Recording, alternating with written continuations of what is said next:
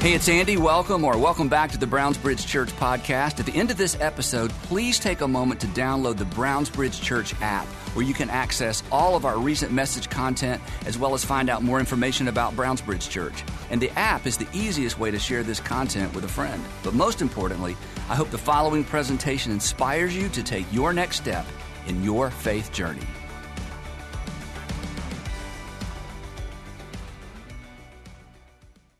Well, my name is Gerald Fediomi, and it really is a privilege to be with you all this morning. My wife and I were laying in bed last night, and we got pretty emotional thinking about this church. My parents go to this church actually here on this side, about 6 rows back. I gave my life to Jesus at this church. I was baptized in that baptismal here. I volunteered for the first time at this church. I learned how to preach at this church, and I met my wife at this church. And so I'm so incredibly grateful to be with you all this morning. It truly, truly, truly is a gift. I now have the privilege of pastoring a church just down the road in Roswell, and Andy invited me to come back today, and I'm excited to be here. I'll tell you, a greater privilege for me than any of that, though, is I have the privilege of getting to be a dad and a husband. And so I brought a picture of my family. This is them. That's my wife, Kylie, and our 3 girls, Wesley and Zoe. They're identical twins. And then our third, her name is Trinity. And we named her Trinity because that was our way of theologically closing the circle on girls. It's our way of telling God, hey, Father, Son, Holy Spirit, Trinity, she's done. Okay, no more girls, you know? And so if we have another, y'all pray it's a boy. Also, if it's not, just pray for me because I have 3 girls, 2 and under in my house. And so that's mayhem. But I love them. And I love getting to spend time with them and love getting to be their dad. The last couple of years, I've gotten to be home a lot more. I traveled a lot in 2019, and then 2020 hit. And like all of us, we experienced a pandemic. And so I was at home a lot more with our girls over the last couple of years. That really has been a gift. But can I also just be honest this morning? I've been at home with my girls and my wife a lot. And there are moments where I just want to drop kick my kids in the throat. You know what I'm saying? Like, some of y'all are like, you can't say that, but you've thought it, so don't judge me, okay? I love my kids, but there are moments where they just drive me a little crazy. And the inverse of that is also true. There's moments where I drive them, and especially my wife, a little bit crazy. There's some little things about me, some little odysseys about me, some unique things about me, I think just drives my wife up the wall. There's one thing in particular, and some of the other fellows in the room, you may be able to relate to this, but there's just one thing I do that kind of drives her crazy. We'll be sitting on the couch, we'll put the girls down for a nap or down for bed, maybe we're watching a show, and I'll get like a little stir crazy or a little anxious, and so I'll get off the couch, and I'll just start like pacing around my house, you know? And eventually I will wander my way into the kitchen, and I'll open up the fridge and take a look. I'll close it. I'll go over to the pantry. I'll open that up, look. I'll close it. And I'll go back to the fridge as if there's now something new in the fridge. I'll open it up, look. And as I'm doing this, I can literally feel my wife's blood beginning to boil in the other room, you know?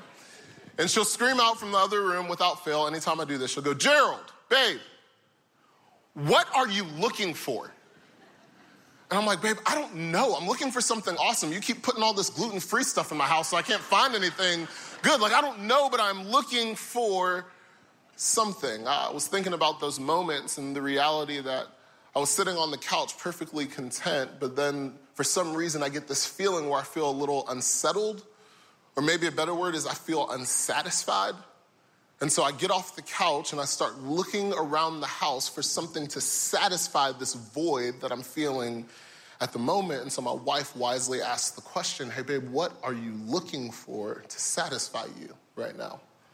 And that's the question I want to start with this morning. What are you looking for? What are you looking for? What are you looking for to satisfy you in this life? I wrote down a list of maybe a couple of things. Maybe for some of you, the thing that you're looking for is hope. As you turn on the news, it doesn't matter what news network you turn on. You get on the Facebook or Twitter, and it just feels like the world is hopeless. It feels like everything's spinning out of control, and you're like, where in this world can I find or experience hope? Maybe you're looking for belonging.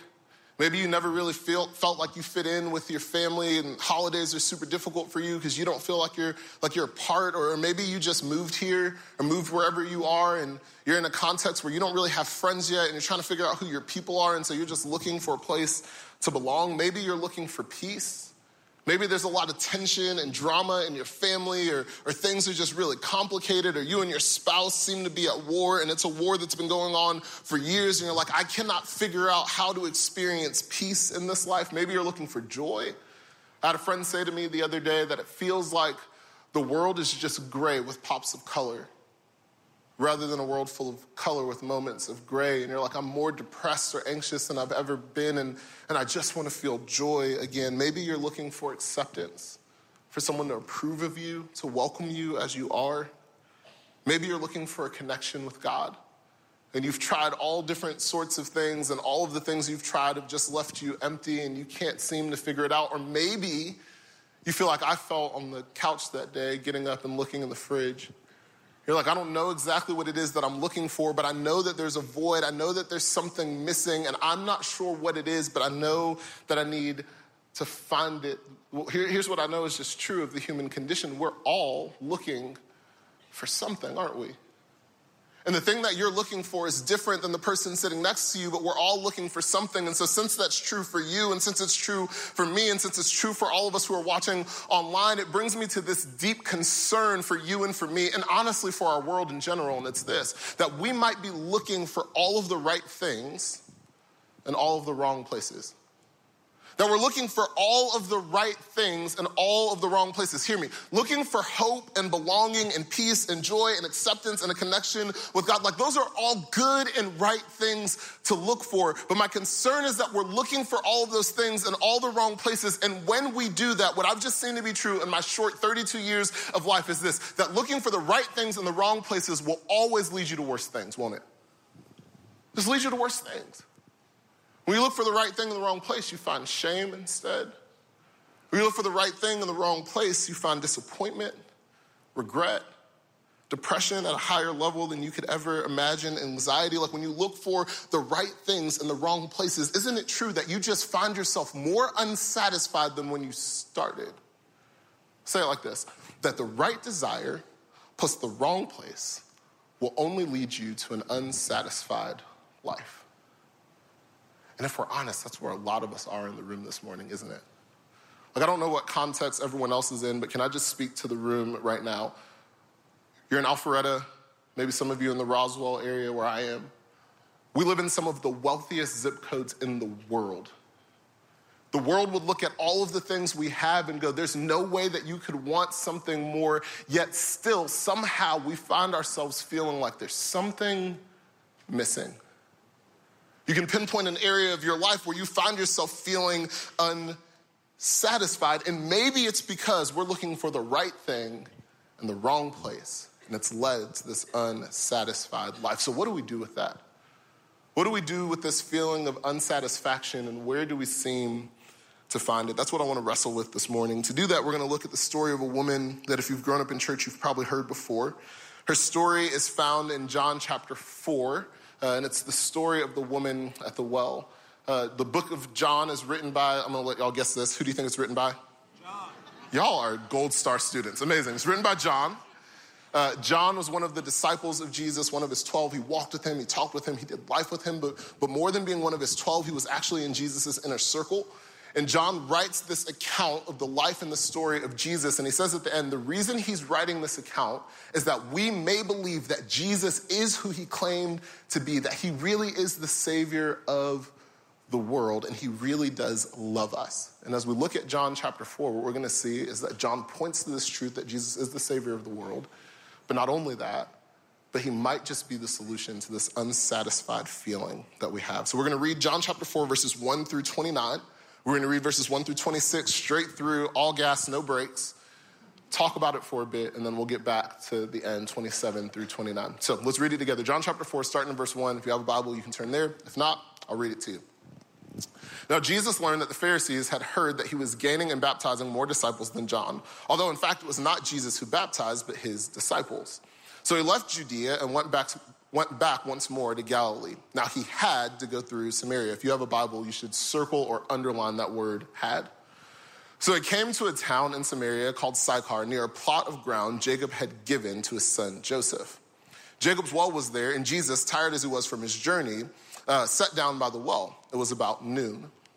When the Samaritan woman came to draw water, Jesus said to her, "Will you give me a drink?" For his disciples had gone into town to buy food.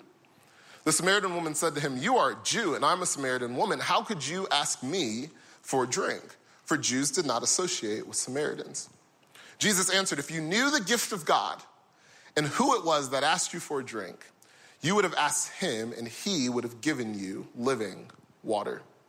"Sir," the woman said, "you have nothing to draw with, and the well is deep. Where can you get this living water? Are you greater than our father Jacob, who gave us this well and drank from it himself, and as did his sons and his livestock?" Jesus answered her, "Everyone who drinks from this water will be thirsty again, but whoever drinks the water that I give will never thirst. Indeed, the water that I give them will become in them a spring of water welling up to eternal life." The woman said to him, "Sir, well, give me this water so that I won't get thirsty and have to keep coming back here to draw water."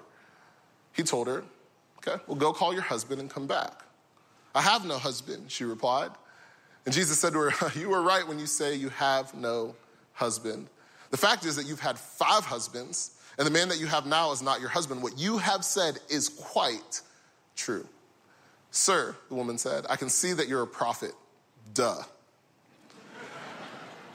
"Our ancestors worshiped on this mountain." Now she's changing the subject because she's uncomfortable.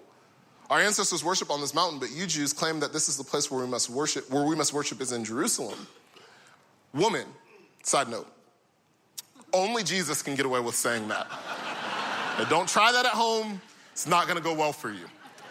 "Woman," Jesus replied, "believe me, a time is coming when you will worship the Father neither on this mountain nor in Jerusalem. You Samaritans worship what you do not know, but we worship what we do know, for salvation is from the Jews. Yet a time is coming and has now come where the true worshipers will worship the Father in spirit and truth, for they are the kind of worshipers that the Father seeks. God is spirit, and his worshipers must worship in spirit and in truth." The woman said, "I know the Messiah, called Christ, the Savior, is coming. And when he comes, he will explain everything to us." Then Jesus declared, "I, the one speaking to you, I am he." There's a lot to unpack in those 26 verses, but the first thing that stands out to me is actually in verse 4. Now, verses 1 through 3 set the context of what we're reading. John the Baptist had been baptizing people in the Jordan River, calling them to repent from their sins, to turn away from the life that they were living. But he would always declare that there was one coming after him who was greater than him. And Jesus shows up on the scene and he goes, "That's the guy, that's who I've been talking about." And John moves his ministry further north, and Jesus takes over in the southern region. He continues in this ministry of repentance, and his disciples begin baptizing people the same way that John had baptized people. Now, the Pharisees are extremely frustrated by this. John the Baptist has already caused quite a ruckus. People are coming from left and right to be baptized, and now there's this Jesus who's greater than John, and more people are coming, and they are fuming about it. So Jesus makes the wise decision to leave the area that he is in Judea, and head north to the Sea of Galilee, and that's where we run into verse 4, where it says this: "Now he had to go through Samaria." I was reading through this, and that word "had" made me pause for a moment for a couple of reasons. One, because who are we talking about right now? Not rhetorical, help me out. Jesus. We're talking about Jesus, which as Christians, we believe that Jesus is God, a triune God, God the Father, God the Son, God the Holy Spirit. So when we're talking about God, when we're talking about Jesus, we're talking about God. We're talking about the creator of the world, that all things were made by him, for him, and through him. So when we're talking about Jesus, we're talking about God. So that word "had" is really difficult to understand, because if he's God, he does not have to do anything. That Jesus doesn't have to do anything that he does not choose to do. So it should cause us to pause for that reason, but it should also cause us to pause because when you understand the cultural context of what we're reading, you go, that doesn't make any sense at all. Let me show you a quick little map to help you understand. So Jesus is in the southern region, Judea, near Jerusalem. He's headed north to the Sea of Galilee, near Nazareth.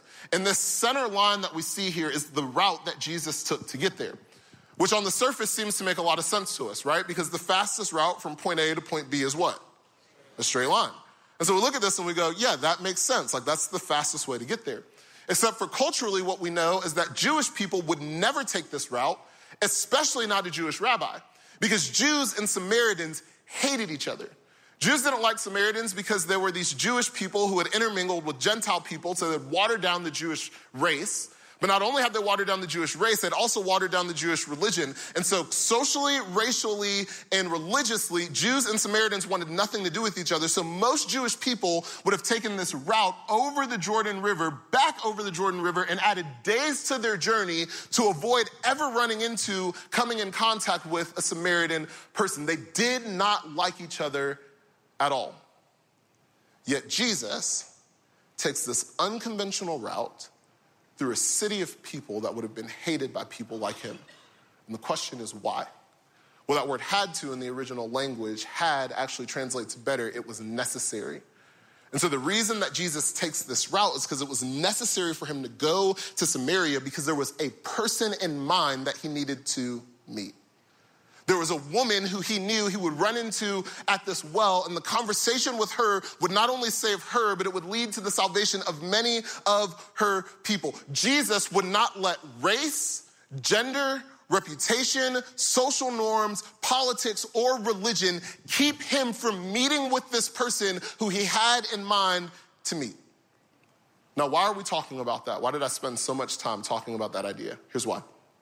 Because for many of you, you're in the room or you're watching online and you're going, how did I get here? Like, how did I end up in the room this morning? And maybe you've written it off to circumstance. Oh, I just happen to live in this community and people have been inviting me. My neighbors have been inviting me forever. And so I just finally said yes so that they would stop asking. And that might be true, but can I just submit to you that maybe it's a little bit deeper than that?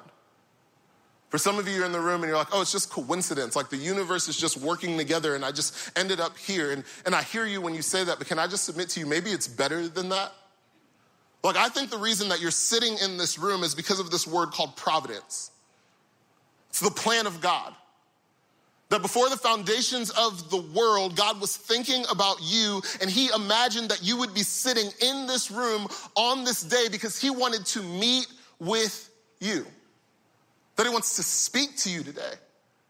That he wants to unearth some things in you today. He wants to challenge some things in you today. He wants to meet with you. And it doesn't matter your past, your story, your reputation, the mistakes you've made, the places you've gone, the things you hope no one in this room would ever find out about you. God still chooses. He wants to meet with you. And in the same way he met with the woman at the well, he chose to eliminate some obstacles so he could meet you here. And that's really good news for you and for me. But it's also a little bit terrifying, isn't it? Because for the Christians in the room, I don't know about you, but when I feel like I've met with God, he usually challenges me. He usually convicts me. He usually causes me to rethink some perspectives and change some behaviors. And so while I believe that God wants to meet with you, I think he wants to meet with you because there's some things in you he wants you to wrestle with, especially as it relates to your satisfaction. And so Jesus goes through Samaria and he sits and meets with this woman at the well. He sits down, he's tired from his journey. It's about 20 miles that he walks. And tired, he asks this woman for a drink. He goes, can I have something to drink? She goes, I'm sorry, you're a Jew, and I'm a Samaritan. You do realize we're not supposed to be having this conversation. This isn't supposed to be happening right now. Not only are you a Jew and I'm a Samaritan, but also you're a man and I'm a woman. And most scholars would say that a Jewish rabbi wouldn't even be allowed to talk to a woman that he's related to in public, yet alone a Samaritan woman. And so according to all social norms, this conversation isn't supposed to be happening, so she's confused. Like, why are you talking to me right now? And I imagine Jesus smiles and he goes, if only you knew who you were talking to. If you knew who you were talking to, you instead would have asked me for a drink, and I would have given you a living water. She's like, living water? Dude, you don't even have a bucket.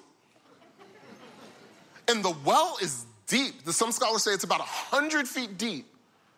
So how are you going to get access or get a hold of this living water? And on top of that, do you think you're better than Jacob, who's a patriarch in both the Jewish and Samaritan faith? She's going, you think you're better than one of your forefathers? Because he gave us this well, and he drank from this well, and his sons drank from this well, and his livestock drank from this well, and we've been drinking from this well for hundreds of years. Like, who do you think you are? You know, if you drink from this well, you'll get thirsty again, right? But if you would come to me, I'd give you a water that would make you never thirst again. It'd be like streams of living water bursting up inside of you, welling up to eternal life. Now, she still thinks he's talking about water, and so she's so confused. But she's like, if you have that, that sounds awesome. So if you got that kind of water, hook me up, bro. I need some of that in my life. A water that'll never make me thirsty again? Come on. Now, she asks for this water for a couple of reasons. One, because who wouldn't want a glass of water that would make you never thirst again? That sounds amazing. But not only that, the text tells us that she was coming to get water around noon, which we know in the cultural context that it's the hottest part of the day. And so she's coming to get water at the hottest part of the day, and what we find by looking at her story is the reason that she's doing this is because of her past. It's because of her reputation. It's because she's had these 5 husbands. And she's ashamed of who she's become. You see, getting the water from the well was the work of the women in that community, and most of the women would have gone to get water around dawn. Now, I'm not stereotyping. Don't throw stones at me. Don't write an email to Andy afterwards. I'm just saying for a moment, imagine a bunch of women at a water well at dawn. Something's happening there. What do you think it is? Talking. And she's the talk of the town. So she doesn't want to be there.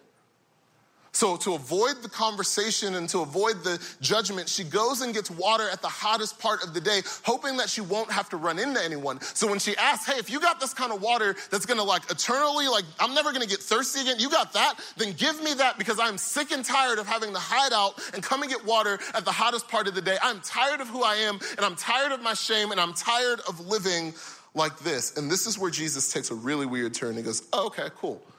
I got you. You want that water? Go get your husband real quick. And she's like, you see, what had happened was, yeah, I don't really have one of those. And Jesus is like, yeah, I know. You've had 5, and the guy that you're living with now, he's not even your husband. And it's like, whoa, where did that come from? I thought we were talking about water. Oh, Jesus, why did you just take this super savage turn? Why did you just start calling out her past? I thought you were supposed to be love. I thought you were just wearing Birkenstocks and holding a baby sheep and just yeah, I love you, dude, Well, what is this? Why are you bringing up her sin and her shame and her past? What are you doing? This seems so harsh. Hear me when I say this morning. This isn't harsh at all. In fact, it's the most loving thing that Jesus could do for this woman. Let me give you 2 reasons why. 1, you cannot experientially know or appreciate the grace of God until you realize just how much you need it. You cannot experientially know and appreciate the grace of God until you realize, man, I am really broken. I'm really messed up. I can't even live up to the standard that I set for myself, yet alone the standard that God has for me. And every time I try to get it right, I do the things that I know I'm not supposed to do, and I don't do the things that I know I'm supposed to do, and I just find myself in this bad rotation, bad habit of doing all of the things that I know aren't good for me. I am so messed up, and I am so broken, and I can't help myself. I think I need a savior. And it's in that space that you go, oh, thank you, God, that you would love me so much, that you would send your son to die for me. You see, Jesus addressing her sin is not meant to be harsh or cruel or hateful. It's to bring her to a place that we all have to get to, where we realize I need help. I cannot do this by myself. I need someone greater and bigger than me. You cannot experientially know and appreciate God's love and his grace for you until you get to a place where you realize I need a savior. So it's not harsh, it's loving. Second reason why is this: you cannot be fully loved until you're fully known. And for many of you, that's the tragedy of your life, is that you've spent your whole life being what everyone else needs you to be so that you can be loved and accepted and valued. But the reality is none of the people in your life actually know the real you. And you've had moments where you've laid in your bed and thought, if they knew this about me, they wouldn't want to be my friend. If they knew this about my past, there's no way they'd want to be in a relationship with me. He'd break up with me immediately. She'd leave me immediately. If my spouse ever found out this about me, there's no way they would want me. And so you live with people knowing part of you, but not all of you. And if they only know part of you and not all of you, then they can't love all of you. And the same is true with God. except for he does know all of you. And he sits by the well and calls out the most intimate, devastating, difficult part of this woman's story. The thing that she's most ashamed of, the thing that caused her to reorient her whole life to never run into another person. And he sits at the well and he goes, I know. And get this, and I'm still at the well. And I'm still sitting here. I know everything that there is to know about you, and I still choose you. You cannot be fully loved until you are fully known. And God knows everything about her and everything about you, and he chooses to love you anyway. Now, it seems like this is a random term, but I would argue that this isn't random at all. This is actually really connected. This whole time, Jesus has been talking about water, and now he gets to this woman's past and the 5 husbands that she's had, and now the 6th guy that she's with. And I think where the connection lies is in this, is that Jesus knows that this woman has been running the wells her whole life. And the well that she'd been running to was the well of relationship. She got into one relationship, and that marriage didn't work, so she went to the next relationship, and that marriage didn't work, so she goes to the next one, and the next one, and the next one, and now she's on the 6th relationship, and Jesus is going, how long are you going to keep living like that? How long are you going to keep living that kind of life? Like, eventually the relationship's going to end with the 6th guy, and what are you going to do? You're going to go on to another one? He goes, come on, like, you do realize that in every relationship, the problem isn't the other person. The problem is that you bring you to every relationship. My dad, who's in the room, said to me one time, he goes, hey, you realize that if every room you walk into smells, the room doesn't smell, it's you. Right? You're going to bring yourself to every relationship. So how long are you going to keep settling for living like this before you look in the mirror and realize you need something better? You need something greater. She's been running to this well of relationship, and the well keeps running dry. And so here's the question for you this morning. It's this: what well are you running to? What well are you running to satisfy your soul? What thing do you keep going to thinking that it's going to satisfy, and it keeps running dry over and over and over and over and over again? And maybe it's not the 5th marriage. Maybe it's the 5th business. What thing is it that you keep going to thinking it can satisfy your soul, and it ultimately will just fail you over and over again? I wrote a few questions to help you identify what wells those are. Here's the first one. What do you find your identity in? What things do you say make you you? And I would argue that somewhere in there is a well that you are running to satisfy you. And can I just let you in on a secret? It's not going to last. Second question. What do you turn to when life gets hard? How are you coping? Because it may satisfy for a moment, but it will not last. Third question, fill in the blank. You should take a picture of these and process these with your spouse or with a friend later. But third question is this: if I just had blank, I'd be happy. How do you fill in that blank? I'll give you some examples of how you might. For some of you, the well that you are running to is the well of social media. And I know that seems so petty compared to like some of the things that are in the room, but can I just say that social media is the reason that many of you are addicted to your phone? And can I tell you why? It's because they designed it that way. They designed it that it would give you some moments of satisfaction. You feel satisfied momentarily, and then that satisfaction runs dry. And you know what you do? Refresh, scroll, post another picture for another like so you can get another shot of endorphins, and it satisfies you for a moment, and then it runs dry, and you keep doing it over and over and over and over and over again, and it does not last. They designed it for it to not last. And you're addicted, but can't satisfy your soul. For some of you, the well that you're running to is a well of substance. And when life gets difficult, the way that you would answer that question, you turn to a pill or a drug or alcohol, bottle. And it takes away the pain for a moment. It may numb you for a moment. It may help you get through the night or the weekend. You might even have a blast while you're doing it. But is this a place where we can be like real? When you do that, it doesn't satisfy, does it? No, you just end up at the end of the weekend waking up with the same problems and a hangover to go with it. right? It doesn't satisfy your soul. It just feels good for a moment. For some of you, the well is the well of career. And you've built a phenomenal business, or you're the CEO of the company, or you worked your way up the corporate ladder, and everyone looks up to you and everyone thinks you have your life figured out. But the second you close your door and you're by yourself for a moment, there's this wrestling in you where you're like, there has to be something more than this. I have all the accolades, all the prestige, all the wealth in the world, yet it still feels like there's something missing. I feel so unsatisfied because, hear me, your business and your career cannot satisfy your soul. It may look good from the outside and it may feel good for a moment, but it does not last. For some of you, it's the well that this woman ran to. It's the well of relationship.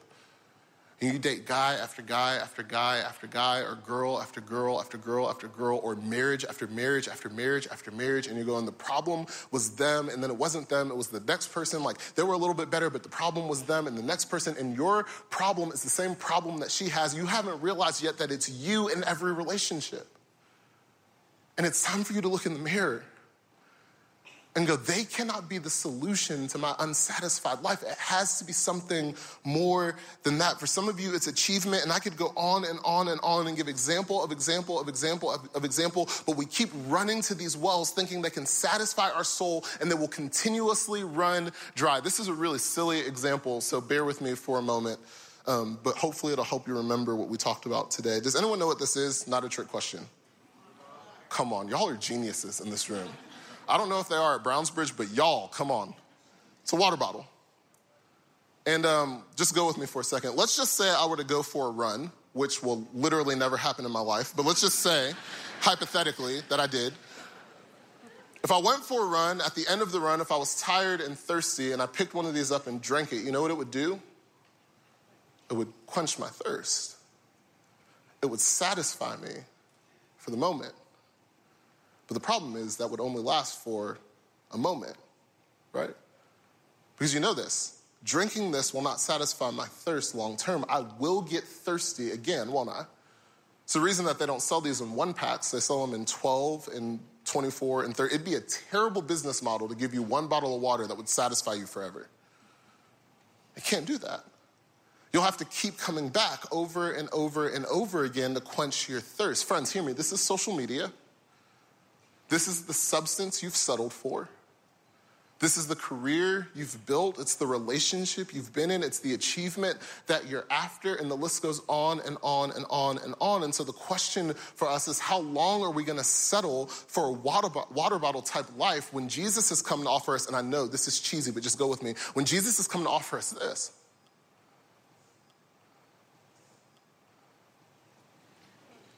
He's going, you know this isn't going to last. You know this is going to run out. So how long are you going to settle for this when I've come to give you life to the full? How long are you going to settle for a cheap substitute when you instead could have the source? Because this is filled up by this. So you're going to keep settling for a water bottle type life where you have to run the thing after thing after thing, hoping that it'll quench your thirst, hoping that it'll satisfy you, hoping that it'll give you the thing that you're looking for, when in actuality, I've come that you could stand under this and you could just drink and drink and drink and drink, and you can open wide and it's never going to run out. It's just going to keep going and going and going and going. And so you will not find yourself thirsty standing under the waterfall. But we keep settling for this. And Jesus goes, no, I've come to offer you so much more. Now hear me. If this is what Jesus was offering, that would be amazing, wouldn't it? That's not what he's offering at all. No, it's way better than that. Jesus' invitation is not to stand under the waterfall. No, he says, if you would come to me, I would fill you with this living water that would be like springs bursting up inside of you, welling up to eternal life. You see, the promise from Jesus is not that you stand under the waterfall. The promise from Jesus is that he puts the waterfall in you, and by his Spirit, he will fill you up in such a way that you will experience purpose and life and meaning and joy and hope and acceptance and belonging in a way that you could have never even imagined. The picture of what Jesus is offering is not come find another thing that will satisfy you for a moment. The picture that Jesus is offering is, I want to give you something that will sustain you through this life. And so he goes, don't settle for this. Don't settle for a cheap substitute. Don't settle for a temporary thing that can never satisfy your soul. I love what Oswald Chambers says about this idea. He wrote this. He says, the man or woman who does not know God demands an infinite satisfaction from other human beings or other things which they cannot give. And in the case of that man, he becomes tyrannical and cruel. I love this. It springs from this one thing, that the human heart must have satisfaction. You will always crave it. But there's only one being who can satisfy the last abyss of the human heart, and that is the Lord Jesus Christ. Here's the big idea. Temporary things will never lead to long-term satisfaction. The things of this world, the money, the success, the fame, the relationships, the house, the car, because they may feel good for a moment, but they will not last. Satisfaction can never come from these things. Hear me. Ultimate satisfaction comes from one place. It comes from the source, and the source has a name, and his name is Jesus. So if you're looking for hope, can I submit to you that maybe you stop looking to CNN and Fox News because you're never going to find hope there? Maybe you look to the source of eternal hope, who says to us the end of this life is not the end, who says I've come to give you life to the full, who says in me you can experience the fullness of life, not just in eternity, but right now, today. He is the source of hope. If you're looking for belonging, can I just say to you that your friends will come and go? You've seen that. Family members will pass away. But you've been invited not to a church, you've been invited into a family where God calls you a son or a daughter. Hear me, the church is not a thing you attend. You know that, right? The church is a family you've been invited to participate in. You've been adopted into the family of God. There is no greater belonging than that. If you're looking for peace, Scripture tells us we can have a peace that passes all understanding, and you've seen it. It's the person who's diagnosed with cancer and they still have peace, and you're going, how in the world can you have peace? You have cancer. It's the person who's looking at the world and it's spinning out of control and they're unshaken and unbothered. Can I get in your business for a second? It's the person whose presidential candidate didn't win and they go, oh, I'm fine. And you're like, how? And they go, oh, you think the president is my king? No, my citizenship is in heaven. And I serve a different king. And his kingdom is unshaken. So I'm good. That peace is possible for you and for me. If you're looking for joy, we can have joy even in the middle of chaos. You see, the world offers us this thing called happiness, and that's fleeting. It doesn't last. But what Jesus has come to offer you is a joy that can sustain you even in the most difficult seasons. If you're looking for acceptance, Jesus goes, I'll give you a new name. You're a son, you're a daughter. If you're looking for a connection with God, he says this of himself, I'm the way, the truth, and the life. No one gets to the Father but through me. Jesus' declaration of his own life, I'm paraphrasing, is this: I am the source. It's me. So if you're looking for hope and joy and love and peace and acceptance and belonging in this life, you come to the source. I love Augustine's confession. He says this. He says, you have made us for yourself, and our hearts are restless, meaning we will be unsatisfied until they find rest in you. Ultimate satisfaction comes from one place. It comes from the source, and his name is Jesus. And that's exactly what this woman experiences in this moment. We'll wrap up with verse 27 through 29. It says this: just then the disciples returned and were surprised to find him talking to a woman, but no one asked, what do you want, or why are you talking to her? They knew better than to question Jesus. 28. Then leaving her water jar, the woman went back into the town and said to the people, come and see a man who's told me everything I ever did. Could this be the Messiah? I've heard this story and read it hundreds of times, but verse 28, I skipped over every time, and I don't know how I've missed it. Then leaving her water jar. Question: why did she come to the well? Then leaving her water jar. So this woman who came to the well to get water leaves her bucket behind, runs back into the city and goes, y'all, you're not going to believe this. The woman who's going to the well at noon because she's ashamed of who she's been now leaves her shame at the feet of Jesus and goes and proclaims his goodness to her city. She goes from hiding out to in the spotlight. How does this happen? Her leaving her bucket behind tells us this. She was so full spiritually after sitting with Jesus that it was like the natural physical things of this world did not matter anymore. And she no longer had to live in shame. She had now been set free, and she runs back into the city, and she's like, y'all, you're not gonna believe this. I met a guy, to which they're like, not again, not again. Shut up, shut up. I met a guy, and he told me everything I've ever done, to which some lady in the back is like, everyone knows everything you've ever done. You've had 5 husbands, and now you're with Bruno, and we don't talk about Bruno, you know?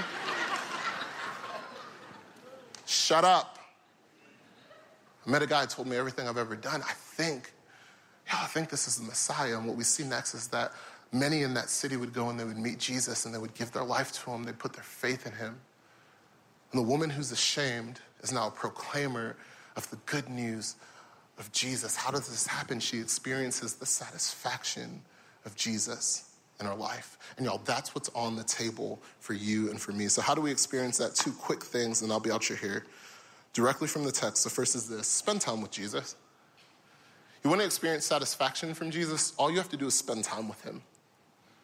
The story of the woman at the well isn't the story of a woman who got her life together. It's not the story of a woman who had it all figured out. It's not the story of a woman with perfect behavior. In fact, at the point that she meets Jesus, her life is still a mess. Yet she experiences his satisfaction, and it changes everything for her. And so maybe this week it's opening this book for yourself. Maybe this week it's praying for the first time in a long time. Maybe this week it's getting back into a group after you've left. Maybe it's taking some time to actually invest in your own relationship with God and spend time with Jesus. Or the second is this: maybe it's time for you to live on mission.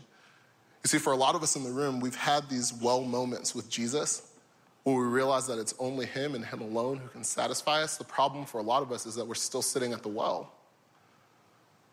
And you're not going to continue to experience the satisfaction of Jesus if you're still sitting at the well. Maybe it's time for you to get up and run back into the city and run back into your company and run back into your family and tell some people of how good God has been to you. He saved me. He can save you. He loved me. He loves you. He changed me. He can change you. There's hope in Jesus. So friends, don't settle for this when you can have a waterfall like faith and experience in Jesus. Only the source can satisfy. Amen?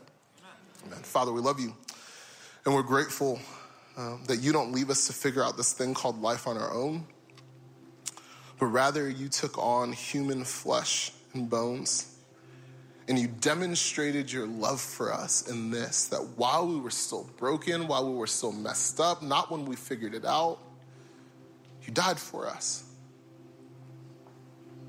so we could experience life and life to the full in you. So thank you for loving us in that way, and forgive us for the moments where we choose the things of this world over you. Forgive us for the moments where we've settled for temporary instead of eternal. Forgive us for the moments where we bought into the lie that the things of this world could satisfy us when you are the only one who can. So today we declare that you're enough, and we choose you, and we'll follow you.